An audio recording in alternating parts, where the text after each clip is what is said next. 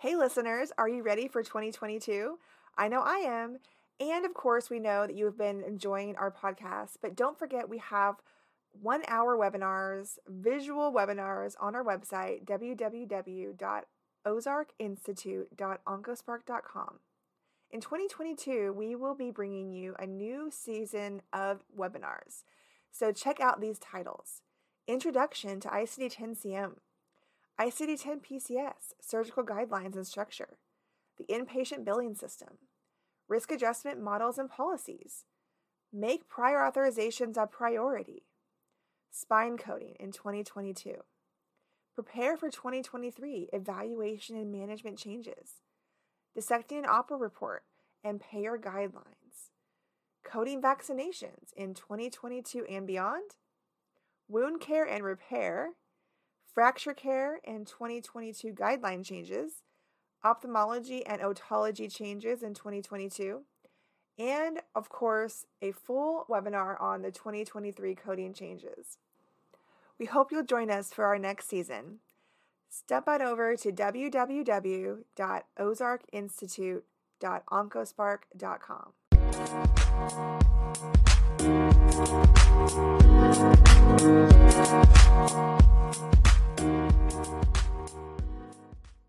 Hey listeners, I know you have been enjoying the show for almost 4 seasons. Hard to believe it's been 4 seasons, but here we are. We would not be here without the support of our listeners. We hope you've enjoyed the one-on-one guest interviews, the QA, and timely industry education we offer on the show. I'm sure you can imagine this podcast takes time, effort, and resources to share with you every week. I'm humbled and grateful for the listener and sponsor interest over the past several months and the many messages received letting me know that this podcast has incrementally improved your day or week and has been inspiring. A special thanks goes out to the community for engaging and interacting with the show in many instances daily. I want to keep the podcast focused on our content that informs, inspires, and is mindful of your time. One way to accomplish this is direct listener support. Your support would help the show grow and help more in the industry. I've set up a link where you can quickly and easily support the show. The whole thing will take 60 seconds. It's www.anchor.fm/lifeasacoder and click on the support button. That's anchor.fm/lifeasacoder. We are asking for a donation of $5 a month, but you can contribute as much or as little as you like. If Life as a Coder is a part of your day or your week and you love what we're doing, support us any way you can today. You can also send us a thank you message by clicking on the message link in our show. I love getting messages from my supporters. We want to hear from you. Tell us what interests you, what inspires you, and what changes you want to see on the show. Thank you for supporting the Life as a Coder podcast. Welcome to the Life as a Coder podcast series, brought to you by your friends at Ozark Coding Alliance, discussing your life as a medical coder, offering coding tips and advice for coding students and professionals. Join us every Wednesday. Hello and welcome to the Life as a Coder podcast. I am your host, Jennifer McNamara, and our goal today is to bring you timely industry topics in the field of health information management, as well as tips for work-life balance. If you're a first-time listener, we thank you for listening today. And if you like what you hear, please hit the subscribe button or follow us wherever you get your podcasts. We do have a disclaimer that our podcast series is not to be taken as legal or professional advice. It's based on my years of experience in the coding and billing industry, and my goal, of course, is to share with you what I've learned and why I love this industry. Today's episode is episode 7. We're in season 4. I'm so glad you've joined me today. I'm very excited to talk today about a topic which is what brought me, of course, into the coding world. Before I became a coder, I was a biller, billing several specialties. But when I became certified as a coder, my very first specialty as a coder was radiology. So today I'm going to talk about radiology documentation and modifiers, some of the reimbursement challenges and documentation requirements. Of course, it's very important. Everyone knows me. I am all about medical necessity. So what I wanted to start out with today is I love to talk about ICD-10 guidelines, as you know. And many of you who are learning diagnostic coding or just coding in general, you will find most of the time that when you take a course, if you take ours, of course, at the Ozark Institute, you'll find the first thing you learn in the coding world is ICD-10-CM, which is your diagnostic codes. And I always break down the structure of those guidelines because the guidelines are where it's at, guys. We have to code, of course, from the tabular. That's where the codes are. But we have to follow those guidelines. The guidelines are what help us to decide if we've chosen the proper code. We look at all those coding conventions and we remember what we're coding, right? And then we look at those official guidelines. And we know we have our general coding guidelines, has our conventions and such. And then we have, of course, our chapter-specific guidelines, and all there in Section 1. But in Section 4, how many of us are familiar with Section 4? Section 4 is very, very important. It is the diagnostic coding and reporting guidelines for outpatient services. So I highly recommend you read the introductory paragraph to those guidelines, but I want you to jump down to Section K, and it's titled Patients Receiving Diagnostic Services Only. Remember, a diagnostic service is something that the provider is ordering because they need to diagnose the patient. They may have a sign or symptom, but they don't have an official diagnosis yet, right? So they may need to order something, right? And so they have an idea, they have maybe abdominal pain, or they have a headache, or some other type of pain or condition that is a symptom or a sign of some kind. And so they need to, of course, have this test done, whether it's an X-ray, an MRI, whatever it needs to be done. And there are specific guidelines for those purposes. Now, it specifically says there that for encounters for routine laboratory or radiology testing in the absence of signs and symptoms or associated diagnoses, so we don't have a diagnosis or anything else that's prompting that, but it's just routine, and it happens. They have times where you have to have a routine test done. We have Z01.89, which is officially in our guidelines as a code. Tells us right there what code to use. Encounter for other specified special examination. And if it's performed during the same encounter as a test to evaluate a sign, symptom, or diagnosis, it is appropriate to assign both that Z code and the reason for that non-routine test, right? It's important. It's important to document all of those indications, right? And so it also mentions that for outpatient encounters for these diagnostic tests that have been interpreted by a physician and the final report is available to code at that time, you do want to code confirmed or definitive diagnoses. So when I was first a coder, my first coding job, they would give us all the radiology charges. And my job, what they started me out with, I'm glad they did start me out with ICD-10 and not throw me into the surgery world just yet. They gave me those diagnostic tests and I had to, of course, go through. I had a spreadsheet and I would go through and I would read the reports and I would, of course, document my code, what I felt was appropriate based on documentation. So I was just applying ICD-10 codes. So if you're new to coding, I highly recommend really brushing up on and really getting good at your diagnostic coding. It's the medical necessity. It drives the bus. We know RVUs are attached to procedures, and historically, yes, providers are concerned about RVUs, especially if that's how they're paid, right? By their facility. So that's important to them. But a lot of times, what happens is if you don't have the proper diagnosis attached or it doesn't meet medical necessity according to the payer, right, then you're not going to get paid. There's going to be a problem there. The hospital is going to see, okay, we paid this physician these RVUs, but we didn't get paid from it. So what's our next step? And they go through that whole process, right? So we want to make sure that our providers understand and our, of course, managers, facilities understand that we are up to date. We know those guidelines, and sometimes maybe a manager or facility director isn't a coder. They're relying on you as the coder, as the expert, to be aware of those guidelines, understand how to interpret them. So I wanted to just kind of highlight that. Always go to your guidelines when you're trying to justify a procedure. And as we know, as I've talked about many times, LCD policies, those local coverage determination policies from CMS, are very important. So I like to go to my local MAC carrier, and I like to go there first to do the lookup. And so I usually type in the code. It'll bring me, if there's a policy on it, it'll bring me there. You could also go to your encoders and type in the code, and off to the right or somewhere on the screen, there'll be a little LCD button. local coverage determination button, it takes you there. Now, it does give you the full coverage article information about that. And then it will go down and it will, of course, give you at the very bottom the article. And it's a little A and it has numbers after it. And that's where you're going to find more specific information, as in addition to, of course, the important part, all of the covered ICD-10 codes. And they sometimes will group them by procedure. So always make sure you're in the right group. For specifically, I will go and, of course, put this in my show notes. I'm going to give you an example of one, which is there's an actual LCD policy for breast imaging, mammography, echography, sonography, MRI, and ductography. So those are all the different types of procedures that are in this LCD policy. And then I go to the article.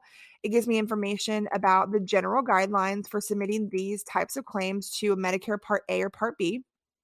It gives me information about an ABN form, all the modifiers I may need to understand if I'm going to bill this, and documentation requirements, my favorites. As an auditor myself, that's where I go. I need to know the proper documentation requirements for a radiology service, and if I'm going to audit a radiology service.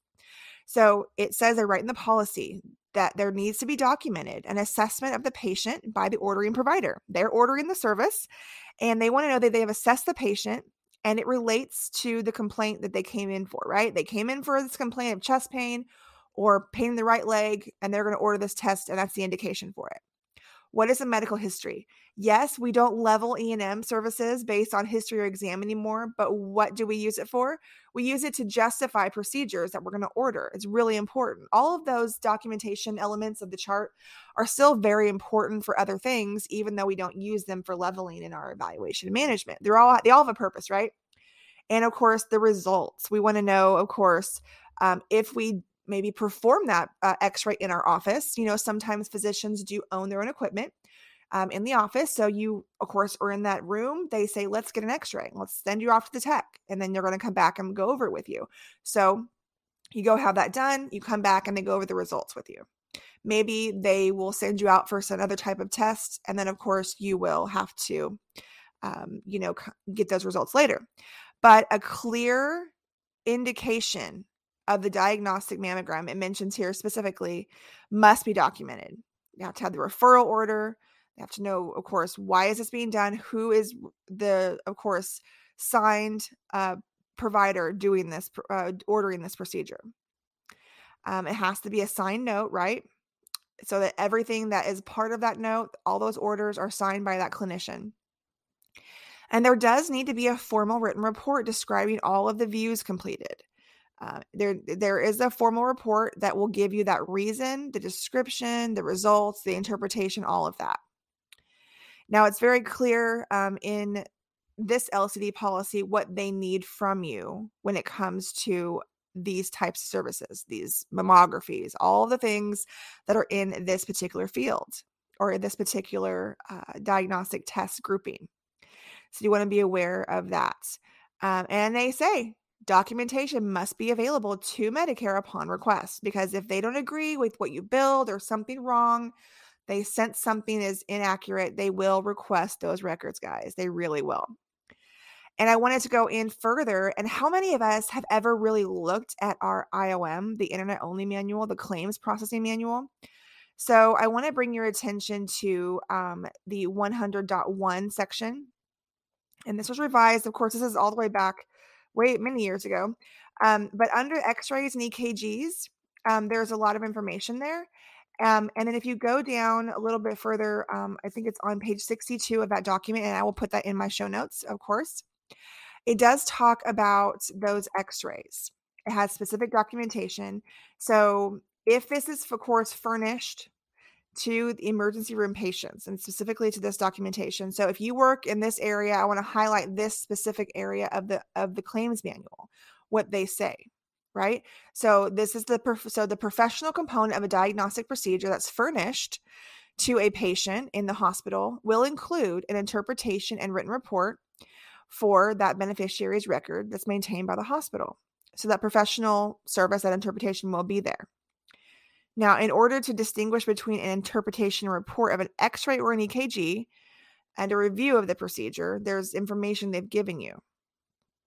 So the professional component, we understand, and I'm going to go into modifiers later, but that's our 26 modifier.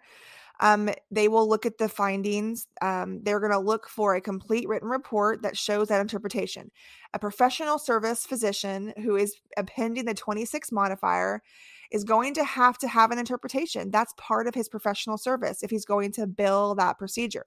You can't just say fracture the tibia or normal. That is not enough to substantiate the use of a professional component of that x-ray, because we have to have those findings. It clearly says that if it doesn't have those items, or you're having that generic statement in there, it would not suffice to be separately payable. You would actually consider that part of a review of the findings that's payable through your E&M code. So let's say, for instance, you do the x-ray, you ordered it, right? We know with the 2021 guidelines, if you order something, you cannot count the review off of the same order because they expect you're going to do that as part of your service. It's only things you don't order that you're reviewing later that you're not separately billing, right? If you're going to separately bill a charge, you're getting paid for that in that charge, right? So we want to understand those differences there when it comes to those items that we have to be aware of when it comes to those things, those types of services. So I hope that kind of clears things up, maybe just a little bit. We have to have those items documented. It's important to be very careful when we do document that we have those things. And I come from an orthopedic background, of course, and so I'm always looking for the laterality, guys. I've seen so many errors where I've seen maybe a x-ray of the knee, the right knee, but the left knee diagnosis is attached. We always want to make sure that we don't just look at those EMR systems or those practice management softwares that have the EMR connected, because the doctor is doing their order, they're documenting something, they may grab the wrong code, and the code gets pulled into the note, doesn't it? The actual physical diagnosis code, the number. And so we could be very easily saying, okay, the doctor is coding it this way. That's not the case. They're just pulling in stuff for the orders. That's all that's happening there. We have to physically go into their assessment and plan, and we have to pull documentation and our codes from their actual assessment and plan. Have you heard about OncoSpark conferences? In 2022, you will not want to miss the specialty conference series from Ozark Institute, an OncoSpark initiative. Many specialty coders ask for education for their specialty, and Ozark Institute is responding. Join them for their first conference in 2022 on February 12th for an all-day virtual experience with leading experts in the field of OB/GYN services. Healthcare reimbursement for this specialty can be daunting, with numerous guidelines for diagnosis reporting, surgical procedures, evaluation and management guidelines for preventative and problem visits, radiology, anesthesia, and the list goes on. This event was organized for business healthcare professionals like yourself to stay up to date on coding and billing guidelines for OB/GYN services. There are complex reimbursement issues that can get in our way, but the team of experts at this conference has you covered. What can you expect? You will hear sessions on the annual wellness coding and billing, documentation for 2021 E&M guidelines for OB/GYN services, ICD-10-CM and PCS guidelines, female surgery coding, global delivery, anesthesia for maternity, radiology, and how to analyze your data and analytics for your practice. There will be live giveaways, and of course, you'll get to network with our amazing speakers. That's not all. You will also be offered additional conferences from Ozark Institute on pediatrics, cardiology, oncology, and orthopedics. So stay tuned. Check out the conference website in our show notes to learn more and sign up today. See you at the conference. There is an EMR system out there that I've used in the past that does this, and it is very dangerous to trust what those doctors are pulling in, because they're busy, they're with the patient, they're just pulling codes in to close their note. A lot of times they're not even paying attention to the laterality. They just see knee pain and they pull it. Now, I will say not all the time. A lot of physicians are paying attention to that. They want to make sure that they pull the right diagnosis, but you get busy, things happen, and sometimes there are data errors. We're all imperfect. So you just have to watch those things. Don't code from the physical code, code from that documentation, that interpretation. So be aware of that. Now, there are some types of procedures that in the radiology section that will have different terminologies. They'll say with or without contrast, or maybe you do one with contrast followed by without. And so you have to know those items. You need views and you need to understand your views. That's really important. Now, I'm not here to do a full coding lesson and anatomy lesson about all the different directional terms. You, of course, will want to do your own research on that. There are a lot of modifiers in addition to the laterality ones, the LT, the RT, the 50. So sometimes, you have these other modifiers, which I want to talk about, R26 and RTC. So most types of services like that, when they have those components and you have to separate them, you have to build them accordingly. So in a typical setting, what we're going to find is we're going to find the professional visit, the 26 modifier, the professional component. The physician is going to interpret that test. So if it was done in the hospital, the physician is going to interpret that test. And they're going to, of course, report that with the 26, and the facility gets to report the TC, the technical component. Now, sometimes physician does own their own equipment, and that happens. In the orthopedic office I worked in for 10 years, we owned our own equipment, the physician did, and they paid an employee, a tech, to perform that.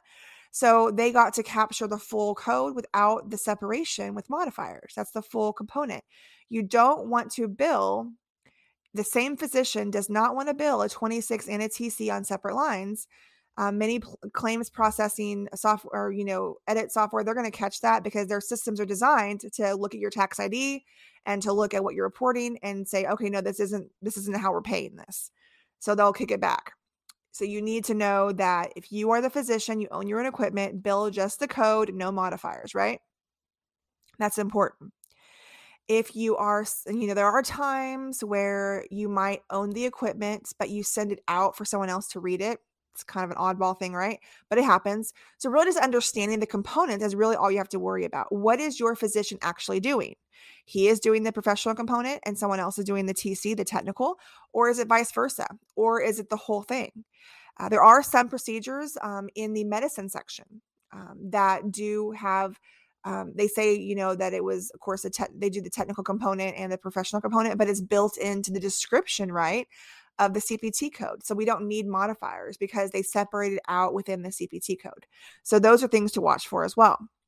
Now, within radiology, I do have modifiers I've used in the past outside of those. So our 59 are X modifiers. If for some reason you're billing two different radiology codes and you have justification to unbundle them because of different scenarios in the documentation, or you're doing a repeat x-ray. This happens a lot in the hospital when they maybe the same day they want to do another chest x-ray or another repeat x-ray. They want to do and compare it, right? So you have a repeat procedure by the same physician, the modifier 76, and then you have repeat procedure by another physician, 77. So those are times where you have additional modifiers that you may have to report in addition to the ones we're used to, right? So those are things to keep in mind. So when you're auditing, these reports and you're looking at all of these things, just make sure to really, look at all the guidelines. What are those documentation guidelines? Go through, make sure you have, of course, the name of the study. You need to know what they're actually ordering, how many views were there, what's the indication for the exam, right? We have a chest x-ray. This is how many views. And this, of course, is the indication, chest pain, typically, right? And in the body of that report, you're going to see your findings. You're going to see all of what they found when they interpreted that report. And that interpretation, of course, will be billed. If we're separating it out, remember, we're going to bill that with a 26.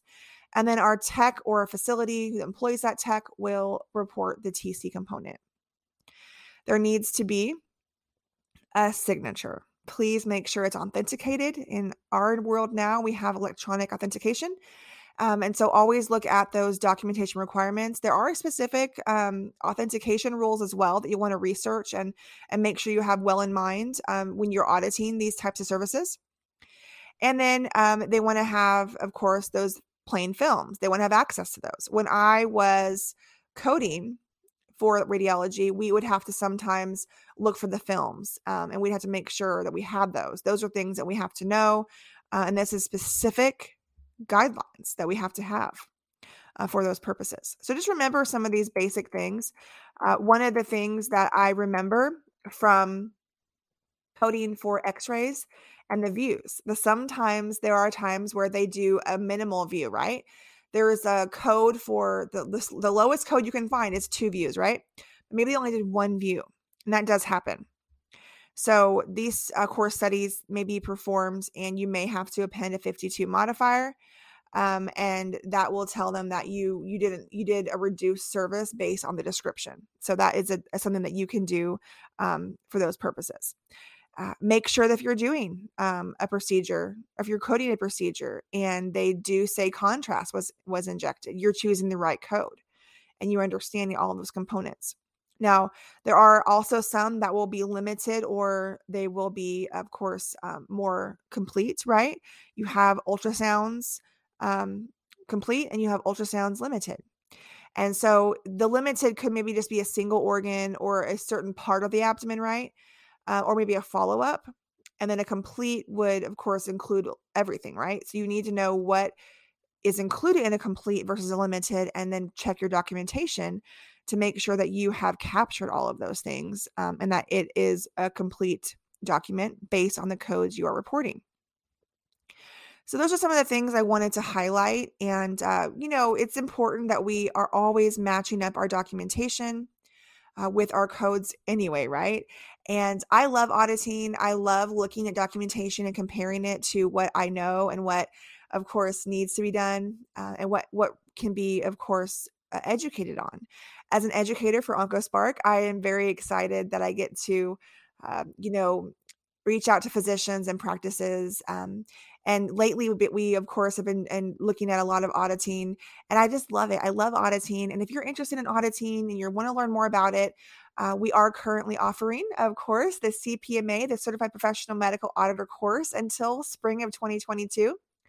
It's an on-demand course at your leisure through the AAPC instructor program. So I really hope that those of you looking to get certified in auditing will look at that credential to advance your career and to level up. And if you are interested in learning more about our auditing services at OncoSpark, please look at our show notes and contact us for more information.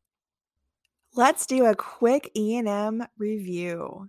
I know all of you heard me earlier talking about E&M and the review and the order for diagnostic testing. And I thought it's a great time to kind of bring in that data component of E&M services. Our favorite, right? Guess again. Well, I know it can be daunting, and I'm here to help. Our team at OncoSpark, our education department at Ozark Institute, we are so pleased to offer you an upcoming E&M workshop that's going to give you everything you need to know from head to toe, from beginning to end, from 2021 to 2023, and keep you educated. But for now, let's talk about the data component. Now, there are some things to keep in mind, and I just like to really hone in on the actual table, guys. Like, this is where it's at. They did the revisions, of course, back in March of 2021. When they brought those out in March, they had made some updates to some of the definitions and wording because it was a little confusing to some, especially since it was a new format for us, understanding how we calculate the data areas, that middle section. But I want to hone in, and sometimes this is really missed, the wording here. The very top in the purple bar of that chart, it says amount and or complexity of data to be reviewed and analyzed. So almost every single term that we find in that chart, there's a definition for it. And I wanted to hone on the word analyzed. They use the word analyzed and they give a definition in the definitions area of the guidelines. So they do tell us that tests that are ordered are presumed to be analyzed when the results are reported. So earlier when I said that they expect the physician or that interpretation to happen or be reviewed with the patient, they expect it to happen. So it says whether when they are ordered during an encounter, they are counted in that encounter. Tests that are ordered outside of an encounter may be counted in the encounter in which they are analyzed. So that is something to keep in mind. If you see an encounter where it includes an order for a monthly pro time, for instance, that would count for 1 ordered and reviewed.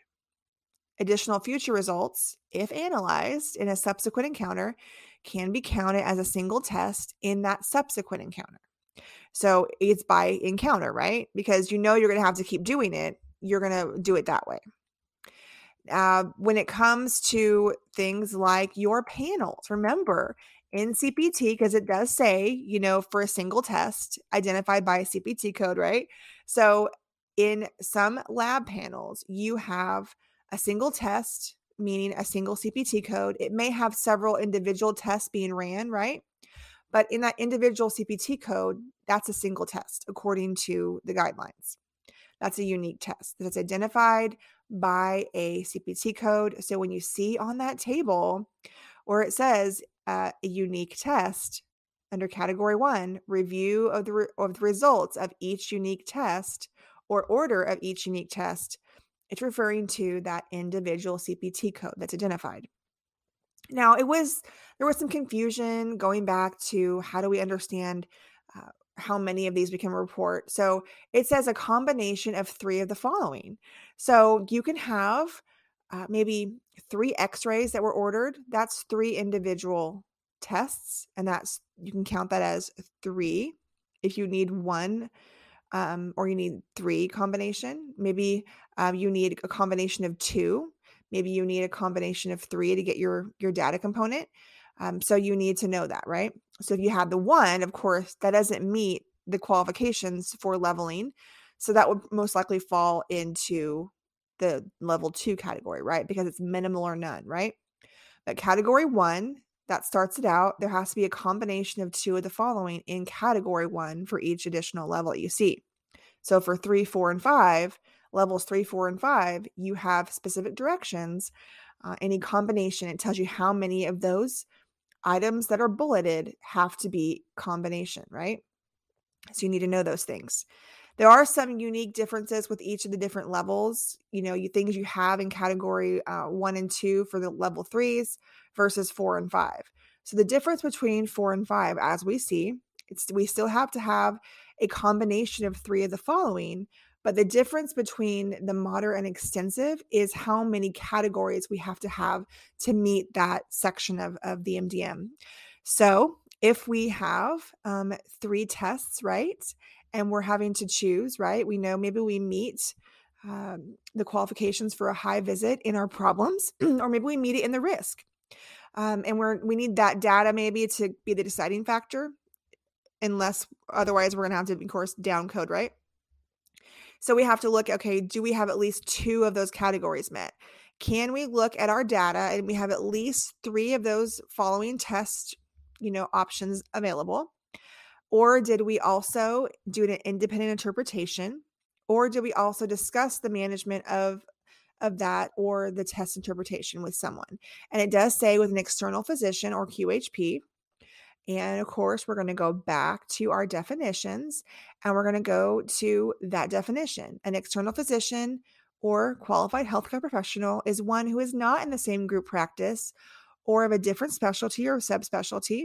And that is very clear in our definitions, what an external, of course, physician or other QHP would be. Now for our independent interpretation.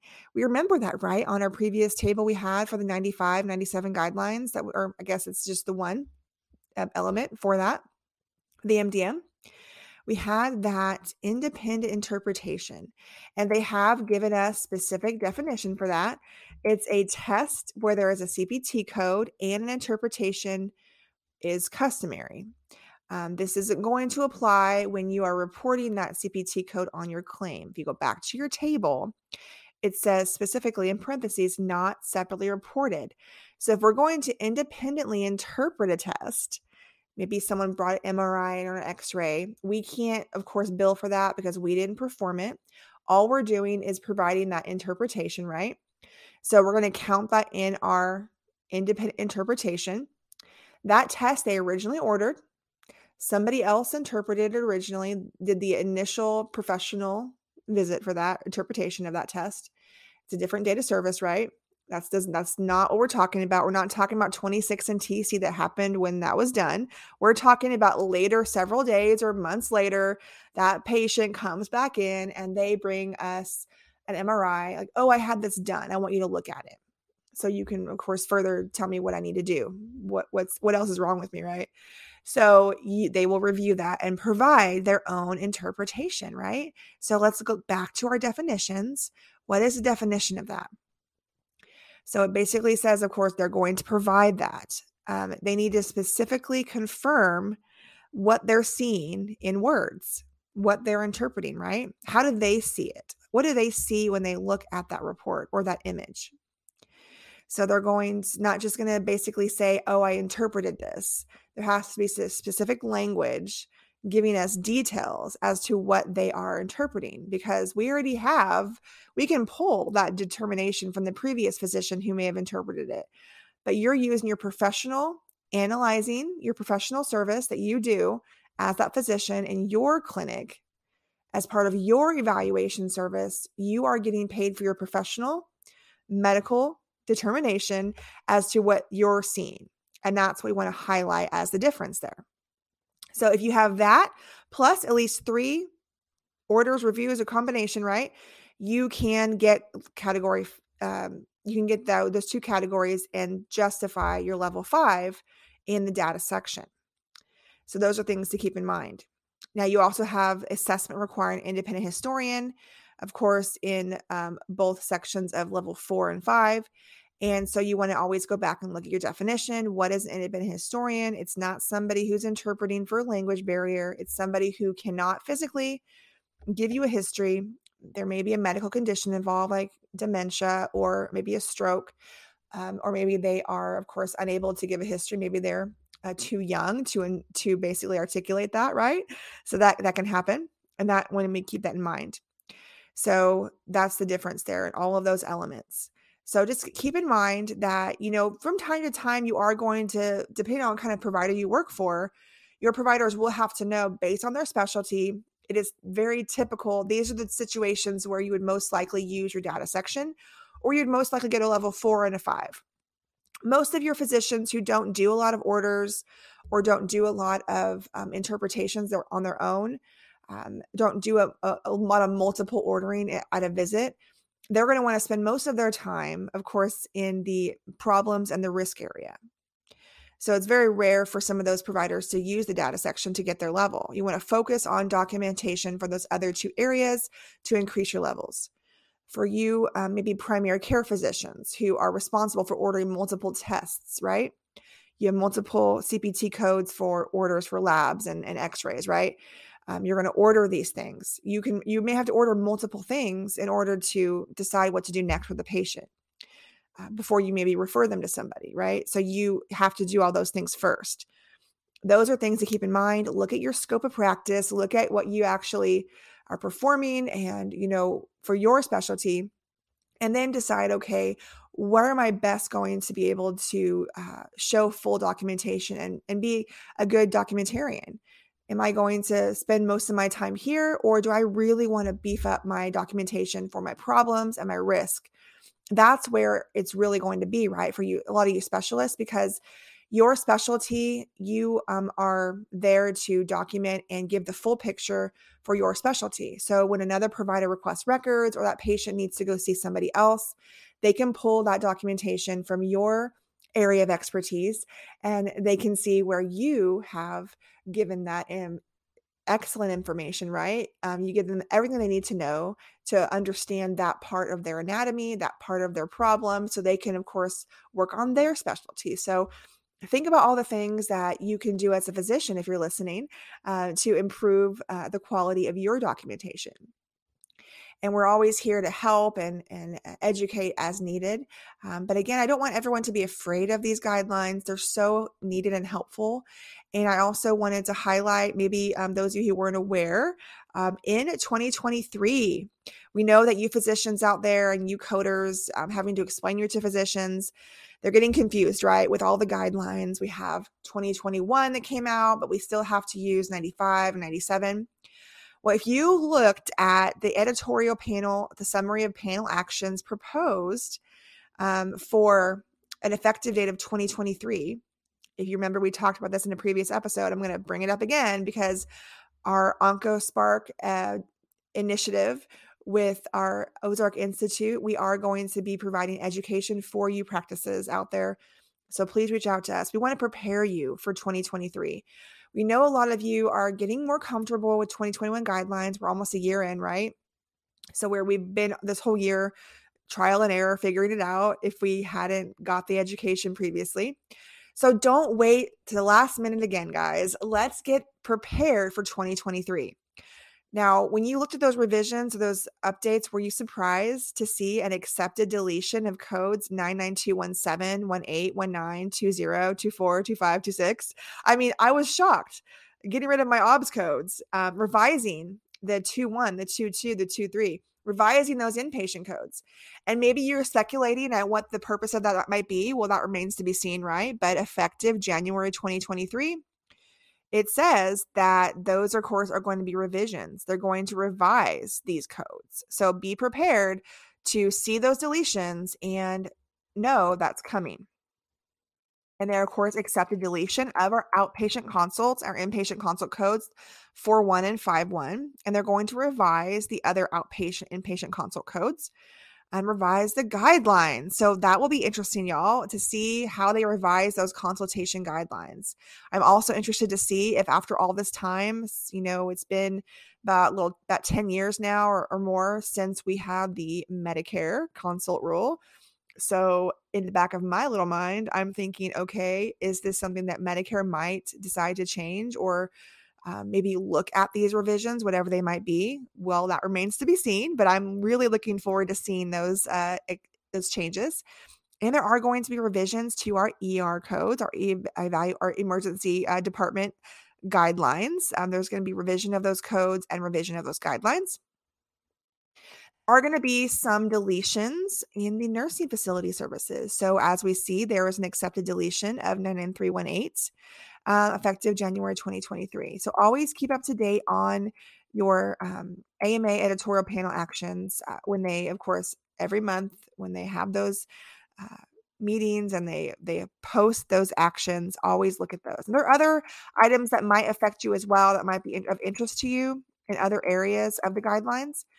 And then they mentioned accepted revision of the E&M management guidelines to reflect changes in tabs 6 through 10 as appropriate and deletion of the subsection regarding concurrent care. Revision of the MDM table, guys. So when they say revision of the MDM table, it says accepted revision. So they're going to have further revisions coming in January 1st. So the fact that they are deleting and revising guidelines for other code sets will lead us to that other code sets are coming.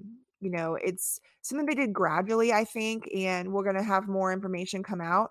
But please keep up to date on that and understand that things will be changing. We are going to have to learn to stay, of course, in the loop and keep on our toes as things come out. Information is fluid these days, as we know with the PHE. Things are constantly changing. So we have to keep up to date and be on our feet and our toes and be, of course, willing to accept those changes as they come. So I hope this little update and review of this data section and the upcoming guideline changes will be of use to your practice in the future. Well, I thank you for joining me today for this episode of the Life as a Coder podcast. And it's always our goal to inspire and educate. I always say knowledge is power. Do not give up on coding. Keep learning and keep growing. This has been Jennifer McNamara with Life as a Coder. I want to thank you, our sponsors, OncoSpark, and our amazing podcast producer, Gabriel Fast with Highland Productions. Until next time. Thanks so much for tuning in to this episode of the Life as a Coder podcast series, brought to you by your friends at Ozark Coding Alliance. If you're enjoying the show, please feel free to rate, subscribe, and review wherever you listen to your podcasts. We really appreciate that effort. It helps us share the show with other coders, students, and professionals just like you. Come back every Wednesday for a new episode. We'll catch you then.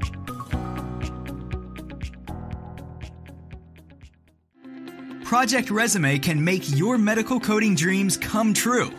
From resumes to interview skills to navigating a successful career, Project Resume has the advice you need from coders you can trust. See all that we have to offer at projectresume.net. Be sure to reference this podcast when you place your order.